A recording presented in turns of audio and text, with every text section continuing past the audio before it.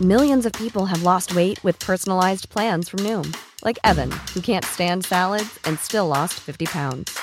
Salads generally for most people are the easy button, right? For me, that wasn't an option. I never really was a salad guy. That's just not who I am. But Noom worked for me. Get your personalized plan today at Noom.com. Real Noom user compensated to provide their story. In 4 weeks, the typical Noom user can expect to lose 1 to 2 pounds per week. Individual results may vary.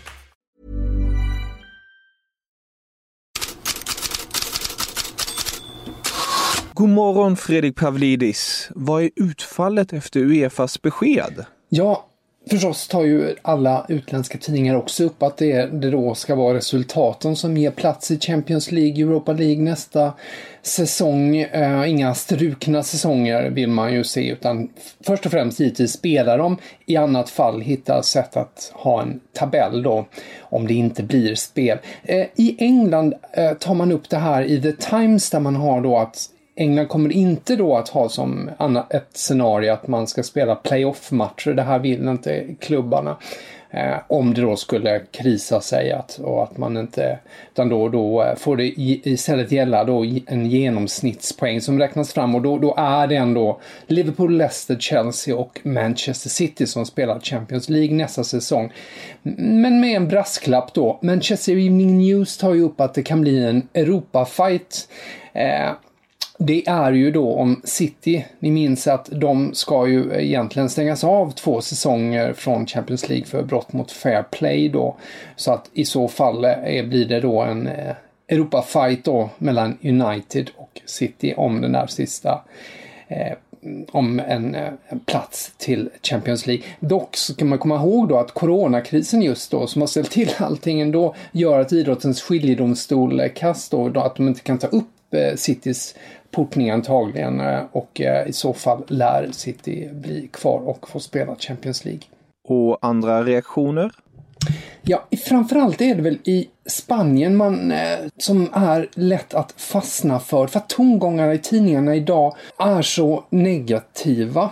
Vi har att till exempel i sport där de har fokuserat på spelarna. Rädsla för att komma tillbaka är den stora rubriken. Spelarna känner att säkerhetsarrangemangen kring matcherna är inte tillräckliga för att spela. Och Cadena Ser, radiokanalen, uppger dessutom att spelarna då inte kan masstestas för corona innan heller, utan att källor inom hälsoministeriet då som säger att det får gälla samma sak, att gäller samma sak för fotbollsspelare som för alla andra, bara de som uppvisar symptom som kommer att testas, vilket förstärker den här bilden. Och sen så fyller de på också då, igår gick ju La Liga-president Javier Tebas ut och sa då att det var osäkert på om det skulle bli tomma läktare resten av året, och detsamma skriver då Cadena Cope idag, eller de upplyser, det är ju också en radiokanal, att det har redan gått ut från uppgifter då från regeringskällor till klubbarna med information om att det blir tomma läktare resten av året med all sannolikhet, och även ESPN har de uppgifterna. Så oavsett om det blir spel så finns det en rad frågetecken kring hur La Liga ser ut resten av det här året. Vad kan man läsa om utlandssvenskarna då? Ja, Albin Ekdal twittrade glatt ut igår att han nu testat då negativt, att han då är frisk och kry och kan röra sig och hålla på. Och Corriere dello Sport och flera andra tidningar tar upp nu att hela Sampdoria nu äntligen då har alla då testat negativt för corona. De har ju haft stora problem. Det var ju åtskilliga spelare som var dåliga där. Och sen ska vi notera ett nytt brasilianskt intresse för Zlatan Ibrahimovic. Igår var det ju Felipe Melo vi tog upp som hade vädjat till Ibrahimovic att komma till Palmeiras och spela Copa Libertadores, den sydamerikanska Champions League. Nu är det en presidentkandidat i Vasco da Gama. Han har pratat nu med Mino Raiola, agenten, om både då Mario Balotelli och om Zlatan Ibrahimovic. Och på tal om Ibrahimovic, Gazzetta dello Sport tar som vanligt upp honom givetvis också att han ska spela med Hammarby. Milan har inga invändningar mot det.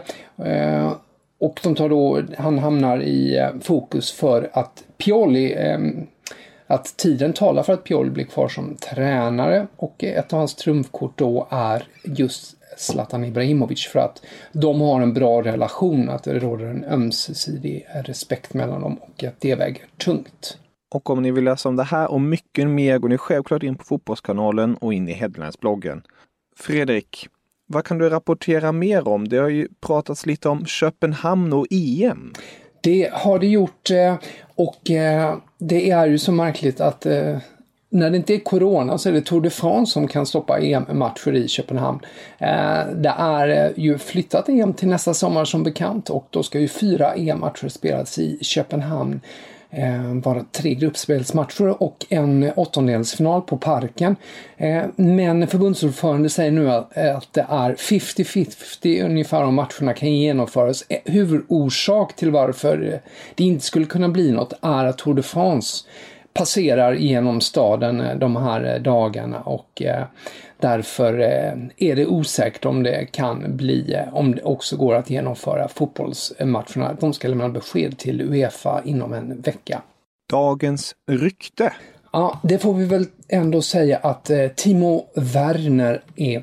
Sky Sports i England uppger ju att han är redo att skriva på för Liverpool om de utlöser utköpsklausulen på 52 miljoner pund som han sägs ha då i Leipzig. Det går ut den 15 juni, men Liverpool väntas inte agera innan dess.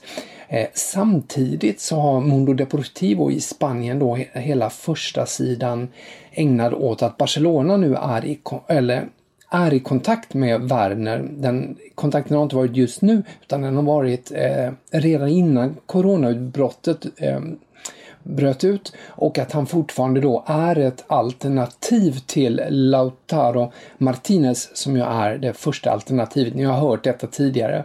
De har ju som plan B, har du sagt, står ju Alexander Isak, men de rabblar upp namn idag, Mundo Deportivo, förutom då Timo Werner så också Tammy Abraham i Chelsea, Jonathan David i Genk och Victor Osimhen i Lille.